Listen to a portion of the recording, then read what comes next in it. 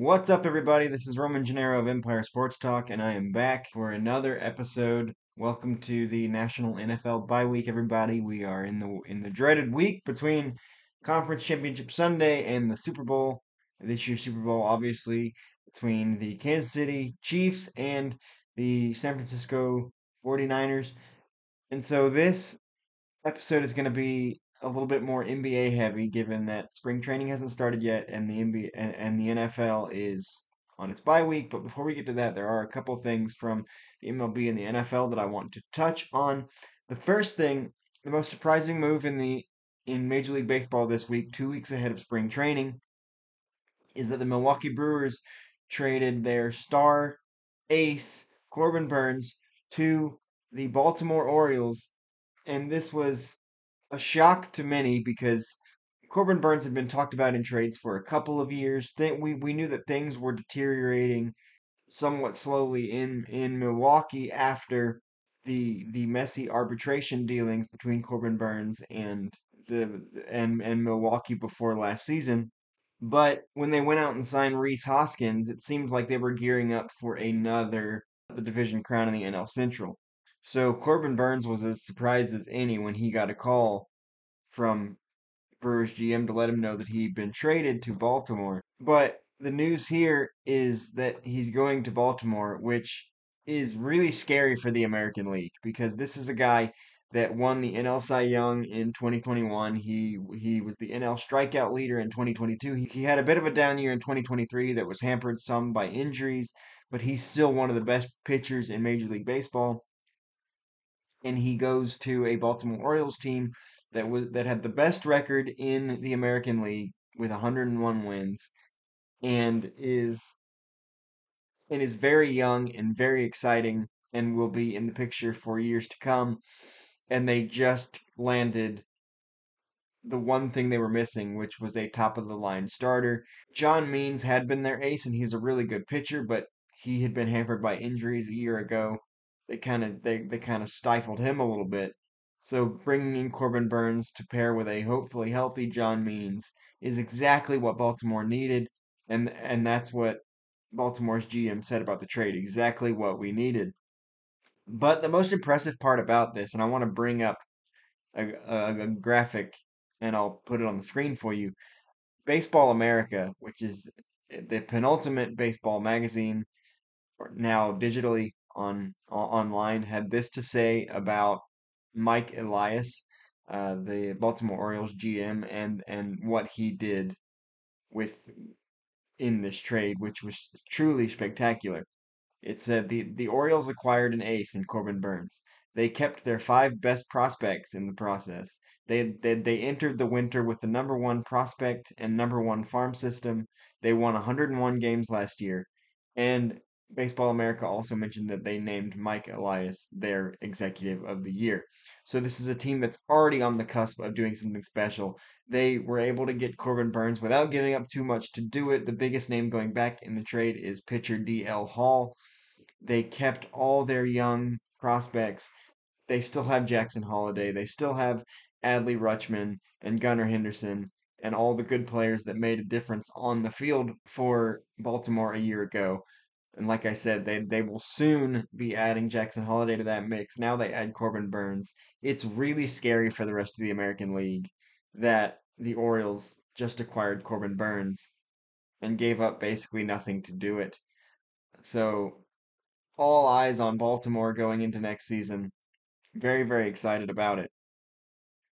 Before we jump into the NBA for the rest of the podcast, because I had made a plan, an outline for the episode, and a certain NBA topic wasn't on it, but I thought more and more about it this week, and I thought about it a lot this morning before sitting down to record this podcast, so it got added in. So the rest of the podcast is going to be about NBA, but before we do that, I want to mention something that I think is very worth talking about. When asked this week about where his son ranks in the NFL all time, in the GOAT conversation, Patrick Mahomes Sr.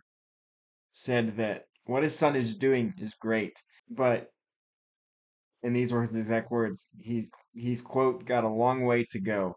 Patrick Mahomes Sr. said that he has so much respect for Brady and he grew up idolizing Joe Montana and he doesn't believe that Patrick is to them yet.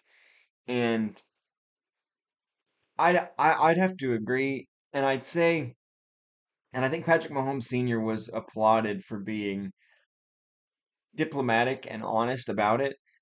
Um, because we live in a world now where you see one good thing happen, one good year, and you're like, oh, this is the next great player, blah blah blah blah blah. And Patrick Mahomes is absolutely. I am not knocking Patrick Mahomes in this segment at all. Patrick Mahomes is absolutely unbelievable. I think when it's all said and done, he will be in the GOAT conversation, if not the number one guy. But this is just year seven. Like, if we're lucky, he's not even halfway through. It's just year seven. If he wins on Sunday, and that's a big if, considering we don't know which version of the Kansas City receiving corps is going to show up on Super Bowl Sunday, it'll be number three. And while that's great, three in 5 years, that's unbelievable. He still wouldn't be halfway to Brady. He wouldn't even be to Joe Montana to that point yet, who's 4 and 0 in Super Bowls. So I think we need to slow down a little bit. Patrick Mahomes is by far, I think, the most supremely talented quarterback that we've seen ever. But talent and greatness are two different things. So when you're talking about greatest of all time, nobody should be taken into a greatest of all time conversation until their resume is complete because you're talking of all time, the number one of all time. Patrick Mahomes' resume, like I said, is still just getting started. This is year seven in what's hopefully a 15, and if he's lucky, like Tom Brady, 20-year career. But even with this victory, he wouldn't get to Joe Montana yet. He wouldn't get to Tom Brady yet. So possibly, we can't possibly call Patrick Mahomes the greatest of all time when he's not even halfway to the previous greatest of all time, the undisputed greatest of all time, Tom Brady. And the other thing is that Patrick Mahomes, all told in his 7 year NFL career, has had it pretty easy. And one of the reasons that we love sports is adversity and fighting through the tough stuff. And this year was the first year where it was really tough for Patrick Mahomes, but he's never played without Andy Reid. He's never played without Travis Kelce. And both of those things are going to fall away pretty soon.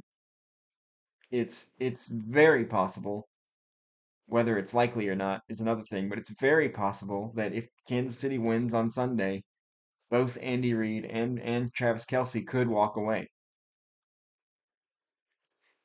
Now, Patrick Mahomes does what Tom Brady did very well. And I heard this earlier today about Joe Montana. Somebody had asked Deion Sanders who was the toughest receiver you ever had to face. And immediately Deion's answer was our day was a little bit different because it wasn't all about Jerry Rice. He said, yes, Jerry Rice was great and Michael Irvin was great and all this stuff, but they had Hall of Famers throwing to them. They had Joe Montana and Troy Aikman and these guys throwing to them. So if you covered Jerry Rice or covered Michael Irvin or covered Chris Carter or whoever, the great quarterback would immediately be like, okay, I'll just do my thing and make a great play over here with this guy. So it wasn't as much like the number one receiver. Yes, there are receivers that are tough to guard and this kind of thing, but the best quarterbacks, the Hall of Fame quarterbacks, could make anybody do anything. And Patrick Mahomes does that very well. We've seen this year he has had zero help in the receiving game other than Travis Kelce, who has battled injuries and is getting a little bit older. So it was a little bit tougher. He had to deal with those guys, but Patrick Mahomes did his thing, and they did what they needed to do, and they're in the Super Bowl again. And Tom Brady did that too, with the exception of Randy Moss in 2007 and Gronk towards the end of his career. But with tight ends, it's a little bit different because they don't have the same athleticism that some receivers do. Tom Brady, like I said, with the exception of Randy Moss, never really had that true number one like athletic freak of a wide receiver. He had Wes Welker and he had Julian Edelman, who were slot receivers who were undersized, so they weren't going to go get the deep ball on anybody. And he had Gronk that could muscle you out of the way. But other than those guys, it was just a room full of dudes. And so Patrick Mahomes has had to do that this year and this kind of thing. But what I'm saying is the thing for a lot of people that put Tom Brady over the top for good was the fact that because the big question when he left New England to go to Tampa was it Bill or was it him? Which one of them is going to have more success after? Was it Bill or was it him? And that answer was a resounding Tom Brady. And so when we look at Patrick Mahomes, who's again only 7 years in, I can't stress that enough. You can't name anybody the GOAT of anything after just 7 years. Patrick Mahomes has not done it without Andy Reid, who had a whole other career before Patrick Mahomes. He hasn't done it without Travis Kelce, who has been his true number one from the very beginning, maybe with the exception of Tyreek Hill in the early years. But we saw the learning curve after Tyreek Hill left, and we saw the first true sign of adversity this year when they had a terrible group of receivers. So we really can't look at Patrick Mahomes and call him the GOAT until we see him without Andy Reid, without Travis Kelce. Now, do I think he's going to have any problem adjusting? Not at all. Like I said, Patrick Mahomes is the most absurdly talented player we've ever seen, probably. But talent and greatness are two different things. Talent is in the present. Greatness is when you look back over all of it. And again, Patrick Mahomes is just halfway through, if that. So it's extremely difficult to have him in the GOAT conversation at this point. He is well on his way. If this trajectory keeps up, 100%. 100%. But we need to pump the brakes a little bit on a player that is in his prime, still doing it. We can't call him the greatest of all time of a sport that's been around for decades and decades and decades when Tom Brady exists with 7 Super Bowls, when Joe Montana exists going 4-0. And at this moment in time, until we see the result of Sunday's game, Patrick Mahomes has two. It's way too soon to be having that conversation about Patrick Mahomes. He's well on his way, but let's slow down a little bit. All right, now we're gonna shift to the NBA for the rest of the podcast. And greatest of all time is gonna be a theme today, so buckle up. But before we do that, Tyrese Halliburton of the Indiana Pacers came out this week in opposition of the NBA's new 65 game minimum in order to be eligible to be considered for NBA awards such as MVP, and said, well, this is what the owners want, so this is what the owners are going to get, but I think it's a stupid rule. I expect nothing less of from the modern NBA player than to say that. But look, and it's a big point of emphasis and a big point of discussion now that Joel Embiid is injured, and we don't know yet the full extent of his injury. It didn't look great because he had already tweaked it in a game earlier this week, and then somebody fell on it on his knee after that, and he was limping and all this sort of stuff. Joel Embiid, I think, can only miss four or five more games to qualify for the award. And to this point in the year, he looks like the MVP front runner. But if he misses more than a handful of more games, he won't be eligible to do it. I understand the idea of, oh, you want him to play through injury. That's not the point of the rule at all. The point of the rule was to stop players and coaches and trainers from sitting healthy players on random Tuesday nights in January just because. For the whole idea was to stop teams from sitting healthy players. If you play a professional sport, and I've said this on the podcast before, if you play a professional sport and you are healthy, you need to be out there. If you are injured, if you are not healthy, by all means, sit. But it was even a question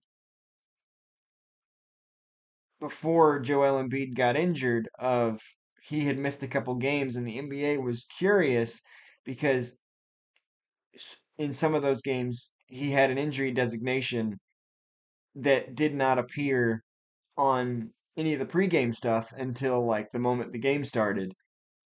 So it was like, are you following proper procedures? So teams and players are still trying to get around this, and that is exactly what the NBA was trying to do by enacting this rule because we've seen time and time again fans say things like, "Oh, I saved up all my money to go to so and so a game this year to see this player, and I get there and they're not playing." And how tough that is for fans who save their hard-earned money, who may only get a chance to go to one or two NBA games a year to see their favorite players. And if those players and coaches and teams decide arbitrarily that they're not going to play when healthy, that's what the NBA is trying to avoid.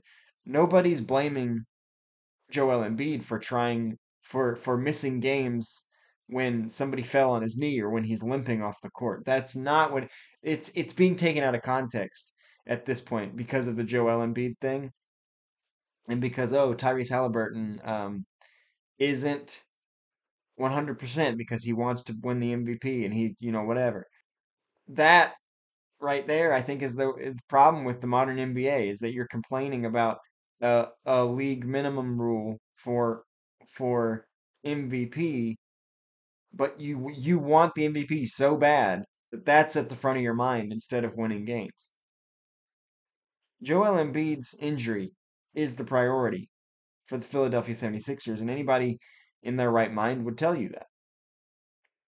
But we've seen healthy Joel Embiid sitting, and we've seen LeBron and AD sitting. We saw it the other night.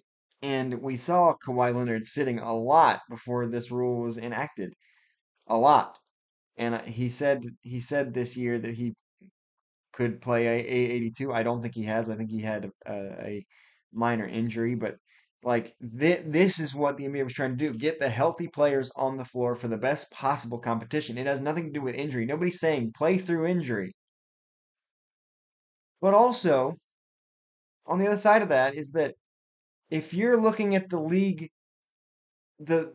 year as a whole, if you're looking at the calendar of how the season plays out at the end of the year, and you're like, well, who should get the MVP? And it kind of points to the fact that the MVP in professional American sports has become a popularity contest. If everybody's like, oh, if Joel Embiid plays less than 65 games, he can't win the MVP. It's like that's a significant amount of games to miss and be considered the MVP of an entire league calendar year. Like, look at Jalen Brunson. Look at other players who their rules are in place for a reason, and this was a good rule. At the time it was enacted, there weren't a lot of people that be like, "Oh, this is a stupid rule," because everybody understood the point of the rule was to counteract the sitting of healthy players that was hurting the product on the court. And so it had nothing to do with injuries. And if you're injured and you're thinking about your MVP candidacy, that's the wrong thing to be thinking about. Get healthy, get back out there. So I don't think the 65 game rule is bad. I think it's great because if you go to a Warriors game and Steph's not playing because even though he's healthy, or you go to a Celtics game where Jason Tatum and Jalen Brown are both sitting because they're healthy, or you go to a Lakers game with no LeBron or AD, honestly, who cares? And I know the Lakers just beat the Celtics without LeBron and AD. I'll be honest, that's a fluke. Austin Reeves played out of his mind. And I specifically target Austin Reeves because if you go and look at the highlights of that game, that's the only name you ever heard. Austin Reeves. More than any other league in American professional sports, the NBA is run by its stars. And Never mind the fact that as a competitor at the highest level, your competitive drive is probably should be overriding anything else in your mind. So you should want to get out there if you're healthy. And we got NBA players making millions upon millions of dollars. Seems like there's a new highest paid player in NBA history every day who, thanks to, the wear and tear of back to backs, or, too many games, blah, blah, blah, blah, are playing twice a week.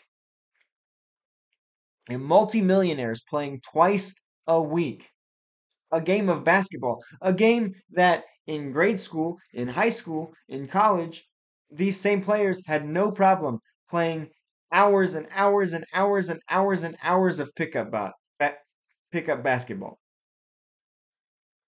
And I know it's like you're comparing pickup basketball to NBA. That's ridiculous. Okay. Well, yes, the NBA is faster and more intense, and the players are stronger and all this sort of stuff. But also, they're not playing in the 90s, which was a heck of a lot more physical, and those guys were still playing 82 games. Like I feel like saying, "Oh, this the game is harder now. It's faster now, blah blah blah." I feel like that's an excuse. It's like this era of basketball players are just like I don't want to play. We've seen Kyrie Irving be like, "I don't want to play tonight. I'm not going to play." You play twice a week.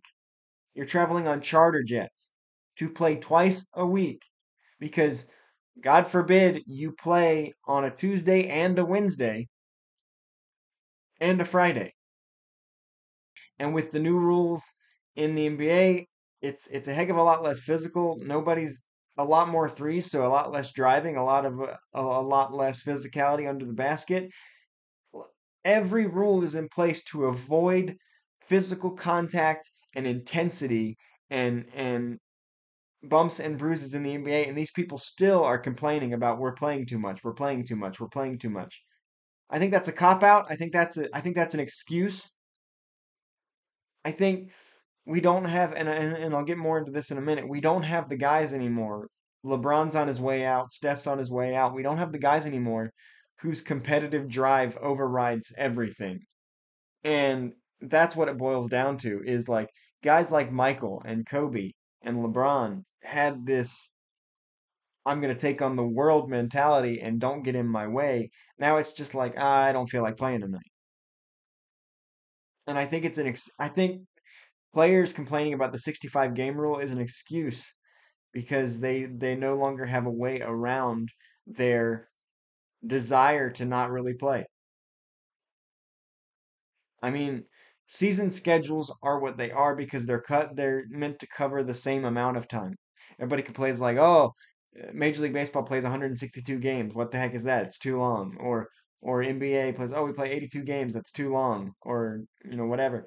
Every single league covers the same amount of time. And every single league has its set of games, has its specific structure to fit that amount of time based on the way the game works. And the NHL, which we don't talk a lot about on this podcast because I like hockey, but I don't know as much about it, so I don't talk about it as much, has the same exact schedule as the NBA and requires the same kind of conditioning as the NBA and is a heck of a lot more physical than the NBA because the point of hockey is to be physical and hit and get into fights and score and go. It's everything the NBA is not right now. And you don't hear a peep out of those guys. They understand that it is their job to show up every night and play every night that they are able and play. Nobody is saying that Joel Embiid should go out and play with this injury. No one. But the problem is people want to complain and they find now Joel Embiid to be a valuable resource to back up their argument of we shouldn't have to be required to play when we don't want to. Anytime that Joel Embiid misses has nothing to do with his want to play. He's over 7 feet, puts a lot of weight on that knee, on those ankles, that kind of stuff. He's hurt. sit. If it if it costs you if it costs you an MVP based on the rules that the NBA Players Association, the league, everyone agreed to in the new agreement, that sucks. But there are players out there who are playing at a high level, who are maybe not winning any popularity contests in the NBA, but who are playing at a high level, who are putting up numbers as good as Joel Embiid's, who meet the requirement, who aren't in danger of not playing 65. Luka's an option. Jalen Brunson is playing his best basketball right now. There are other choices. If Joel Embiid can't meet the predetermined 65 game deadline because he's hurt, that's not his fault. That's not a reason to say, "Oh, this thing that's in the rules that doesn't allow us to sit when we just don't want to play when we're completely healthy has nothing to do with Joel Embiid's injury. If he misses out on MVP because of it, that's too bad. But that those are the rules. Those are the rules in the league that you are contracted to play in. Emphasis on play. You are contracted to play as many games as you physically can. And so, no, I don't think it's a dumb rule. I think it's a great rule to ensure that there are a lot of things that the NBA does now, the modern era of the NBA, that I don't like, that I don't agree with. But this was one thing that I was like, this is the right move because it forces, maybe not the right word, but it forces players who would otherwise sit because they played last night to play. What I did want to mention before we move off the 65 game thing is that after the news of Joel Embiid's injury, like I said, a lot of people had stuff to say. One of those people was former NBA player Jamal Crawford, had this to say. He said, players shouldn't have to risk themselves and their livelihood to say, I need to meet a quota to be eligible for this stuff. Okay, this stuff that he's talking about are the awards given out to the best performers of this of the season as a whole. Defensive Player of the Year, Rookie of the Year, MVP. Those awards are given out. And if you don't want to risk your livelihood for that, fine. But your livelihood is to go out there and to play.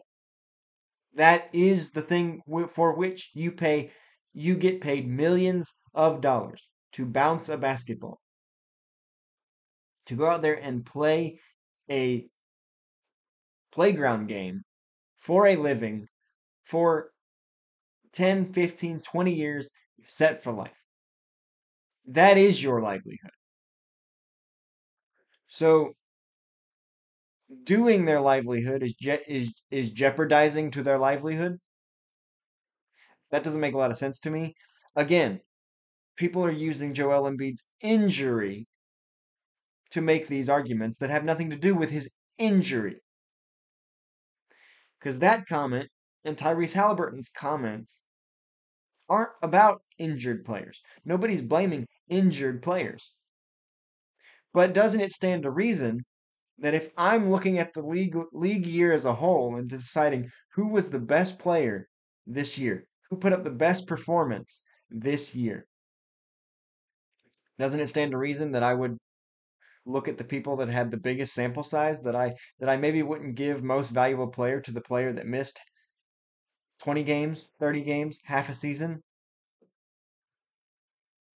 If you want to be considered for the league's top prizes, you got to be there in its top moments.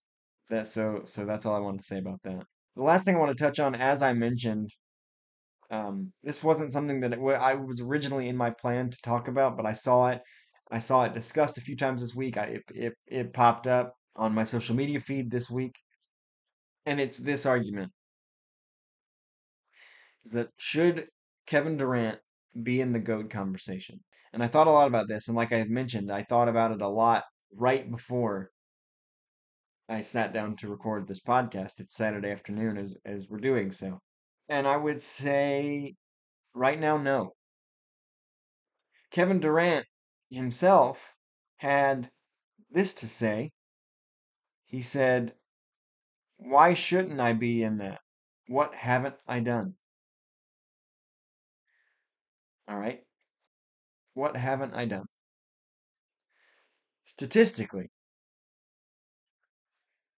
Kevin Durant will absolutely be one of the best statistical players of all time.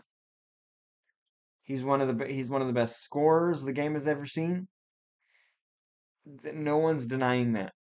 He's got the two championships. Those are facts. The thing that keeps him out of the GOAT conversation for me, and I don't know if it's reversible at this point in his career because he's definitely on the backside. I don't know if it's reversible at this point. Is that, like I said, numbers wise, absolutely. I don't know where he's gonna finish in the scoring debate. It's very realistic that he's top five at the end of it all. But statistics, as far as the GOAT conversation, don't tell the whole story. It's not all about statistics.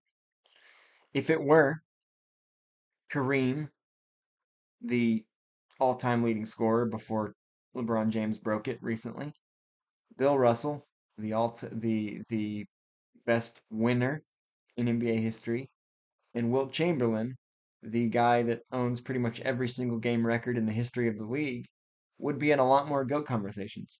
But they're not. Why aren't they? Oh, you could say eras, you could use all sorts of metrics. You could say that Bill Russell won all those championships when there were only 8 teams in the league. You could say, oh, Kareem did that, but he was as a center and a 7-footer, he was one dimensional. He had, inside game and that was it. You could say, same thing about Will Chamberlain. He had 100 points in a game. Not a lot of defense. Cherry picking was allowed. Those kind of things. You could use all kinds of arguments. But that shows you that numbers isn't the only factor in a GOAT conversation. So what is? To me, and to a lot of people, mentality has a lot to do with it. Overall skill set has a lot to do with it. There are a lot of factors. And Kevin Durant has the skill set. His nicknames, I think Slim Reaper, Easy Money Sniper was his Twitter handle for a while. Those accurately describe him.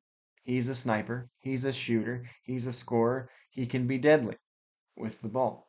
But when you talk about certain players who are often in the GOAT conversation, if you ask anybody right now, top three players all time,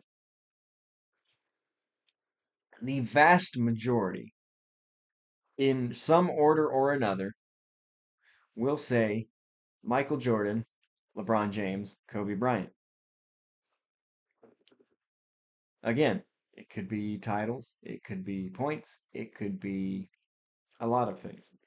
It could be the fact that LeBron's played in 10. It could be the fact that Kobe's won 5. It could be the fact that Michael's 6-0 in finals. It could be the fact that Michael has a 30.1 career scoring average. It could be the fact that LeBron James is the all-time leading scorer. It could be many things, but to me, one of the biggest factors is Kobe, Michael Jordan, and LeBron all have that, for lack of a better term, junkyard dog mentality that will not let them take a back seat to anyone. They have this alpha dog, I'm going to beat you down and make you remember what happened mentality about them throughout their careers. And Michael would push people, and some would say too much. Would push people to be. And yes, he punched Steve Kerr in the face at practice. He got into skirmishes with teammates. Kobe Bryant never punched anybody, but he did the same thing. He'd get in your face. He'd curse you out and all sort of stuff. And we all know the image of LeBron screaming at J.R. Smith when J.R. Smith didn't take a potential game-winning shot at the end of Game 1 of the 2018 NBA Finals. These players go all out for victory, and they push you to be better in their own way. They push you to be better. Like even if you talk to some of Michael Jordan's teammates from back then, he said, "Oh yeah, he was hard on us, but we knew at the end of the day that he was just trying to make the team as a whole that much better by making us better than we were the day before, by whatever means he saw fit." And when I look at Kevin Durant, I think of one thing in relation to all of this, and it's that the thing that sets Kobe and MJ and LeBron apart is that their mentality tells them to fight adversity and not run from it. And Kevin Durant has been running from it his entire career. He went to Golden State when they'd already won titles. He went to Brooklyn with Kyrie and James Harden in 2019, and when Brooklyn had been 42 and 40 and made the playoffs as the sixth seed the year before. And then he went to Phoenix, who had been in the NBA Finals 2 years before without him. And I know those that because there are people out there who make arguments against Michael Jordan, and you can tell it's those that never actually saw him, and say I think one argument that I think is widely overblown about Kevin Durant is that he's never done it by himself. That's the wording of that is weird because nobody's ever done it by themselves. It's a team sport. You need a team full of guys that have strengths that you don't. You need those guys. But Kevin Durant has literally had a second in command his whole career that is on his level. And the only time he didn't was his rookie year because Russ was drafted the next year. So he only played 1 year without Russ. And he ran from team to team chasing his own narrative of his own greatness. Part of what makes Kobe and MJ and LeBron great is how others speak about them, whether it be adoration or fear born out of adoration. People said they were afraid of Michael Jordan. They were afraid to play Michael Jordan. They were in awe of LeBron and Kobe and Michael and this kind of thing. So it's the way others talk about you that cement your legacy. It seems, and I don't want to say this is fact, but it seems as though Kevin Durant's biggest fan is Kevin Durant. There's no denying Kevin Durant's physical gifts. But Kevin Durant, it can't be argued he does not have that same mental makeup that some of the other greats that we've talked about do. That give me the ball, get out of my way, keep my head down and do my thing. Kevin Durant early in his career was described as a chihuahua. I'm not making that up. It's that he hears everything and he takes it personally. And I know one of the sayings that a lot of people like to attribute to Michael Jordan from the Last Dance documentary is, "Well, I took that personally." The difference is, I think wasn't there a report that after Kevin Durant signed with the Warriors, he hid in his room for a couple of days? When Michael says I took it personally, he means I'm going to use the narrative that I just heard or that I'm making up in my mind about you to kill you with. And Kevin Durant was hiding from media 2 days after making the jump to the team that he knew would make him a villain. He couldn't handle it mentally. He said, "I'm making this move because I want the easy championship. Don't come for me for saying easy championship. He joined a championship team. It is what it is. And that team won after he left. It is what it is." He said, "I want the easy championship and I don't want to face the consequences. So I'm going to hide immediately after making the decision."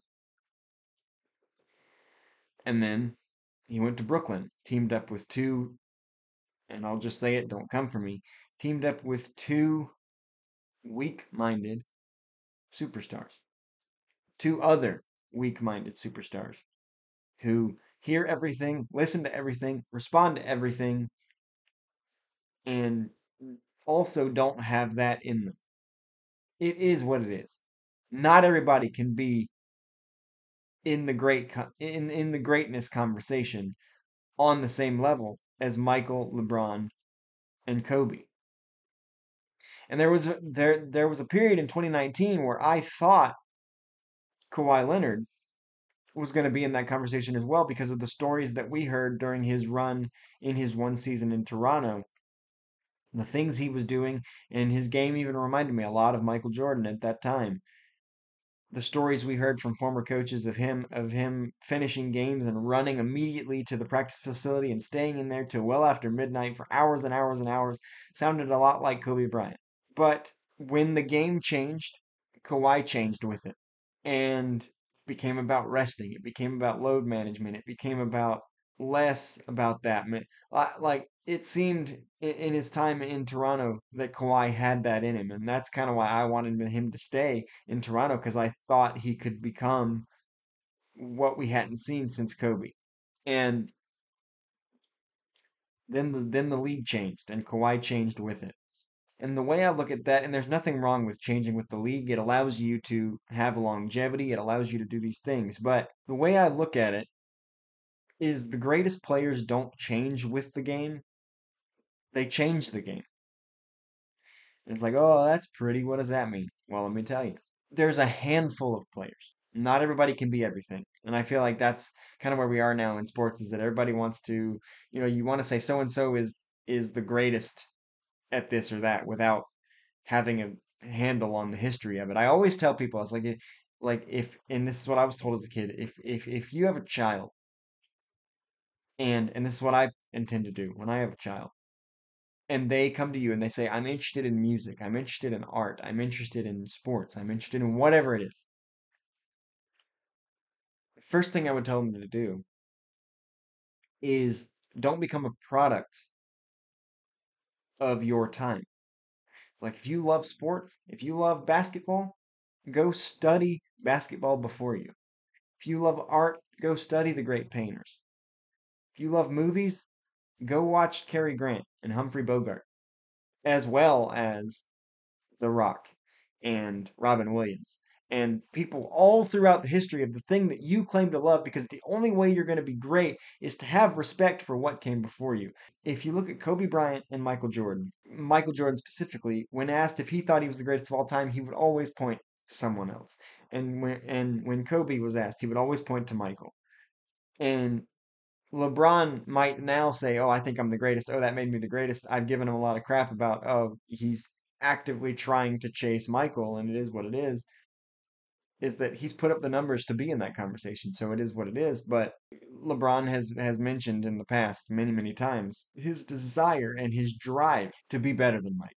And that's what it was with Kobe. He modeled everything he did after Michael Jordan. But when you look at the history of the NBA, there are a handful of players who actively changed the way the NBA looked for years after them. The first example that came to mind was Julius Erving.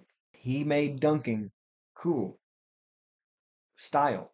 Dunking was part of it, but it wasn't a style. It wasn't celebrated until Julius Erving showed up.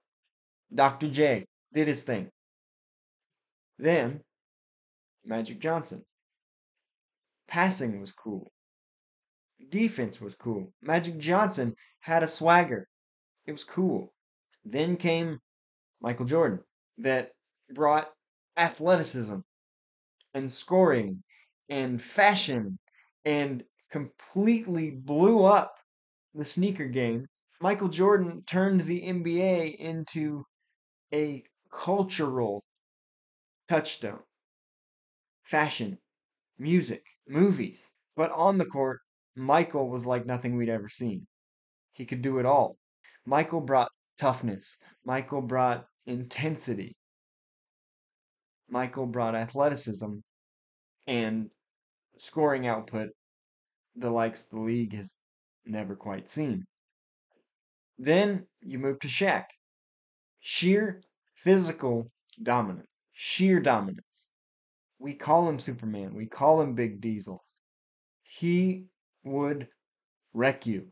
Then we move to LeBron James, who came in the league at 6'8", 240, and I think when he first started playing, he was more of two, a two or a three, and then he slowly transitioned. Now he plays more of a four, still a three, kind of a four. That's the way the league has moved. But LeBron said, you don't have to be one position. If you're big enough, if you're strong enough, if you're agile enough, you can do whatever a team needs you to do. LeBron brought positionless basketball. Then now we have Steph, who can shoot from anywhere.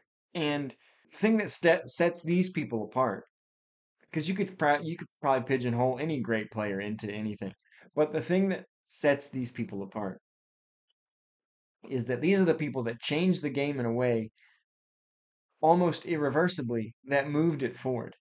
And these are the players that come in the league after them actively try to do exactly what they did for the game and fail.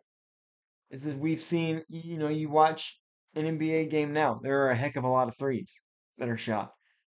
But there are a lot of those games where all those threes that are shot are missed because everybody's trying to be Steph Curry and can't do it. I think there are only two players in the NBA right now that can shoot with the success that Steph Curry shoots. And that's Damian Lillard and Trae Young, and I've said it for years. Everybody else pales in comparison, can't do what he does, tries to do what he does, and that's why the NBA in recent years has become a little more one-dimensional, and I think it kind of hurts the game. That's why there are less players kind of playing their own style and trying to do what Steph does. We saw it with LeBron James. Everybody was moving positions around and all the sort of stuff, and people tried to be LeBron James.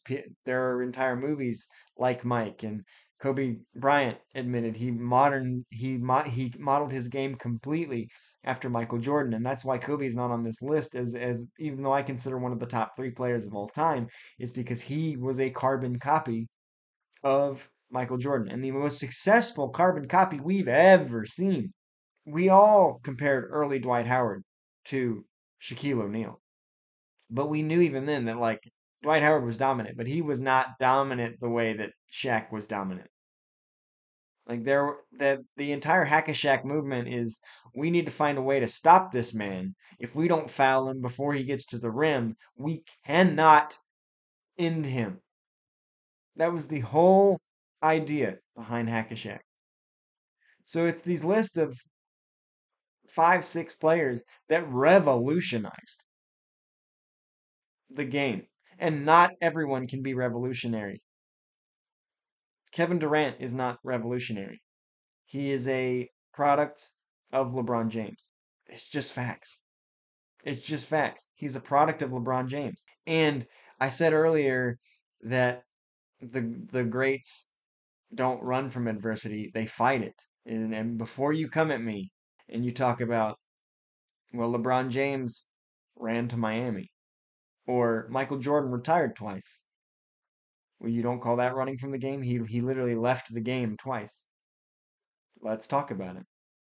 And people like to knock Michael Jordan by saying, "Oh, he retired because he knew that LeBron was coming." No, he retired because he was 40 years old and had two bad knees. Like that's why he retired.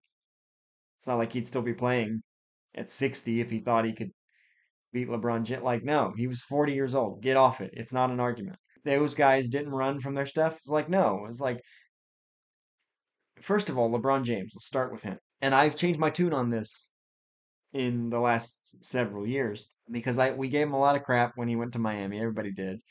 Um, but he spent 7 years in Cleveland with an owner who at times actively seemed to be sabotaging the team's chances to win a championship.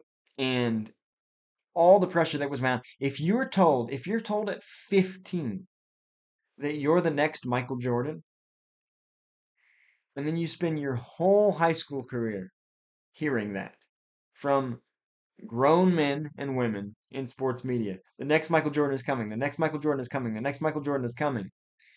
And then the year that it's your turn, you happen to be drafted by your hometown team that has never had success in their franchise history. That the greatest thing your team was known for up to the moment of your arrival was was Craig Elo being pushed out of the way on the Michael Jordan game winner in the playoffs. That's it. So all this pressure before you even enter the league, and then you enter the league to your hometown team who has no success. And then you go 7 years with an owner that's not helping you out at all. That's doing everything he can to work against you. And you manage to get your team to the 2007 NBA Finals despite all of it and get swept by the dynastic team of the time, San Antonio Spurs. When it was time to leave, we all knew he was gonna leave. It's not the leaving we had problems with, it's how we did it. But we all understood why he was leaving. He was leaving because he was fed up. And he was leaving because the pressure was mounting to an unreal degree about you'll never be Michael Jordan because it's year 7 and you haven't won a championship. Let's step back for a minute and say it took Michael Jordan exactly that amount of time to win his first title. Because similarly, and this is and I'll get into this a little bit more in a minute when I talk about Michael, is that it's another bad argument about Michael's legacy with Pippen and not winning for 7 years and this kind of stuff. I'll get to that in a minute. But LeBron James went to Miami because he knew the pressure was mounting to start winning championships. And it was the only way he saw he could do it. And he helped build the big three. Like before the team even happened, he was talking to Dwayne Wade and he was talking to originally Carmelo Anthony. The original idea was him and D Wade and Carmelo Anthony in Chicago. And I don't think that would have been as successful because those three players were very, very similar. I think they would have won, I think they probably would have won a championship, maybe, but it probably wouldn't have been as successful as Miami's was because they went and got Chris Bosh, who had a different skill set. And it's controversial, but I'm convinced that LeBron James left for Miami knowing full well that he'd come back to Cleveland when the contract was over because Cleveland went from a top team to a bottom feeder for 3 years while LeBron James was winning championships in Miami.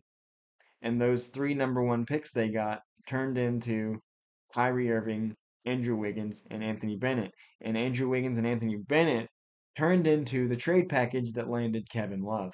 So so it is my opinion that LeBron James left for Miami knowing full well he'd be right back there in 3 years. Because I think LeBron James' basketball IQ and his forward thinking about the game is so high that he knew that's what he had to do if he was ever going to win in Cleveland, which he stated from day one was his only real goal in the NBA. That's all he wanted was to bring a championship to Cleveland. And that's why there were a heck of a lot of people in 2016 when he actually did it that kind of took a step back and been like, "Congratulations, this is your shining moment. You did the one thing that mattered to you more than anything else in this league. Congratulations." And I was one of those people that I was not a LeBron fan. I didn't like what he did in Miami, but the moment he won in 2016, it was like, "That is awesome. Congratulations, this is your moment." LeBron James did what he had to do. He helped build it. He that was his greatness. To me, that was one thing about his greatness is the ability to see ahead and map it out. Be like, I'll be back, but we got to get assets first. He played GM with Cleveland when he went to Miami. That is my opinion. And then he did what he came to do in Cleveland. Michael went 7 years, and like I said, it's an argument people like to use against him when they say, oh, LeBron was better. They went the exact same amount of time without the title before they started winning. For Michael, it wasn't because he needed Scottie Pippen. That is like when you try to discredit Michael by using Scottie Pippen is silly to me because yes, Scottie was helped kind of take the next step for the organization. But Scottie was drafted only 3 years after Michael. And when Michael went to Chicago, Chicago was a mess. It was a circus. Go watch Last Dance. All those players cared about that were there when Michael showed up it was a cocaine party. It was. Like they were terrible. They had the third pick in the draft for a reason. You don't a team doesn't go from first pick in the draft to champions overnight. And in this instant gratification society we live in, we seem to forget that when we talk about the NBA. It's like, yes, they got Scotty and Scotty helped a lot. And yes, they got Horace Grant and Horace Grant helped a lot. But those players were drafted and brought in and Dennis Rodman was traded for after the first three-peat. Like that's the way basketball works. Kevin Durant kept jumping from best to best to best. Kobe Bryant never left even when things got difficult. Even though he threatened to one time because he threatened to, but he never really intended to. So there's these players that changed the game. Michael, LeBron, and Kobe were among them. It's like it just is what it is. Kevin Durant just isn't the same as the players that we often consider to be the greatest of all time. And like I said, I mentioned, oh, didn't Michael and them run? It's like LeBron never ran because the pressure was mounting. He did what he had to do. Michael Jordan retired twice. Yes. One was because you try having your father, who was your best friend, die and then get blamed for it and stick around. Like he didn't leave because he couldn't handle being blamed for it. He left because his father preferred baseball and he wanted to honor his father for the year plus that he went and played baseball. He didn't run from anything. Stop with that conspiracy theory that he ran because his quote unquote retirement was a suspension from David Stern. No. He went to play baseball because it's what his father would have wanted and he was grieving his father and going to play baseball was the way he knew how to do it. But then quickly when baseball wasn't an option because of the lockout in 95, he said, "Wait a minute." His competitive drive, he had to work out, he had to do something, so he went to Bulls practice and he said, "Wait a minute. I still love this." He didn't run. He took a different path. He didn't run. Michael Jordan never ran from anything. So the second retirement was being 38, thinking he was done because he didn't want to play for anybody but Chicago. Then he had an opportunity later, and he still came back for a couple of years, played 80 plus games, scored 20 points at 40 with two bad knees. Like, can we stop crapping on Michael Jordan's time with the Wizards? He was still Michael Jordan. People like to forget that as well. They didn't run. Kobe, Michael, LeBron, they didn't run. You can twist it into the fact that they did, but they fought through adversity. We've all seen the images, the lasting images of Michael. We've seen Kobe pumping his chest. We've seen the classic LeBron stare down when he was with Miami. One of the bone chillingest images in NBA history, if you ask me. The great players don't run. They don't run away. They push you to be better. I don't think Kevin Durant can push anybody but Kevin Durant. He's chased top contenders trying to win championships. And you can come for me saying he should absolutely be in the GO conversation. Statistically, yes. Statistically, Kevin Durant is one of the best offensive players we've ever seen. But mentally, in an era of basketball that is less physical, less committed, softer, he can't hack it. He asks for trades. He takes games off. This is an era now where, and this is why I don't think we're going to see a player like this for a while. This is an era now where if a rookie If a rookie top pick comes onto a team and misses the playoffs, they're asking for a trade after 1 year. It's like I get to the point where you get to the NBA, you're probably the top guy your whole life. But the reason that we as a society love sports, like I mentioned, is the adversity. One of the reasons why a lot of people thought that this was Nick Saban's last coaching job was his best coaching job was because this was not the team where it was clear that they were the best team in college football. A lot of other Alabama teams, they were number one through and through. And this team had issues at the beginning of the year. And they fought through it and they got to the playoff, whether you believe they should have been or not. They got to the playoff. And a lot of people step back and be like, you know what? With what Nick Saban had to do, that was brilliant. And if Andy Reid wins the Super Bowl with this Chiefs team, they'll probably say the same thing about that because of all the issues, because of all the penalties, because of all the receiver stuff. Adversity is what makes it worth it. One of the reasons that I don't like repeat champions in sports and dynastic behavior in sports is not because I don't think the franchise deserves it or because I don't like the team that it is. I've been very vocal on this podcast about being a lifelong Alabama fan, even before they had Nick Saban. And I enjoyed them winning titles as much as the next guy.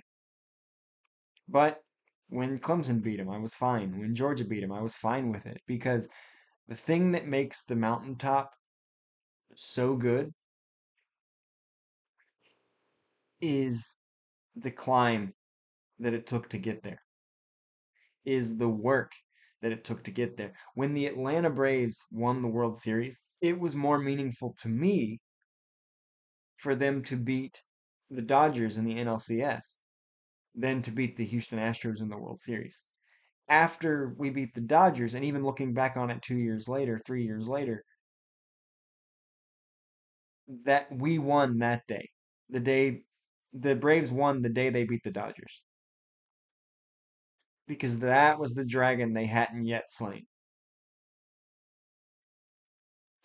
The mountaintop is great, but it doesn't mean as much without the journey, without the down years, without the struggle. And that's why Michael's first title meant something. That's why his first title after his father meant something. That's why LeBron's most likely meaningful trophy was 2016. That's why after the Warriors won in 2022, we said this is probably their most meaningful win because it was the win they weren't supposed to get. They had injuries, and Clay was out, and Steph missed a lot of time, and Draymond had to carry them by himself, and then Clay came back, and Steph came back, and they made the play-in, and they got to the play-in, and they got to the finals, and they won the thing. It was the one they weren't supposed to win. It was the hardest. We talk about Dirk Nowitzki's final run in 2011 being one of the hardest ever in a sport, and that's because he had to run through Kobe Bryant and Kevin Durant and LeBron James to get it. He didn't ask for a trade to go join the Miami Heat when he saw that that was going to be his path. He worked through it. He and his team had the mental toughness to fight it. Kevin Durant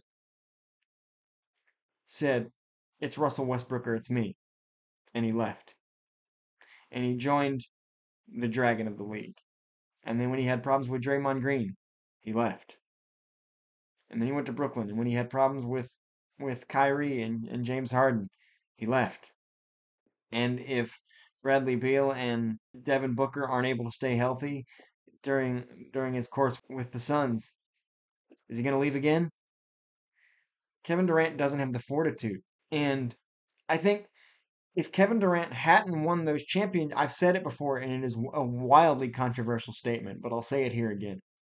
If Kevin Durant doesn't win those two titles with the Warriors, who again didn't need him, the 73-9 best record in NBA history Warriors were the year before Kevin Durant.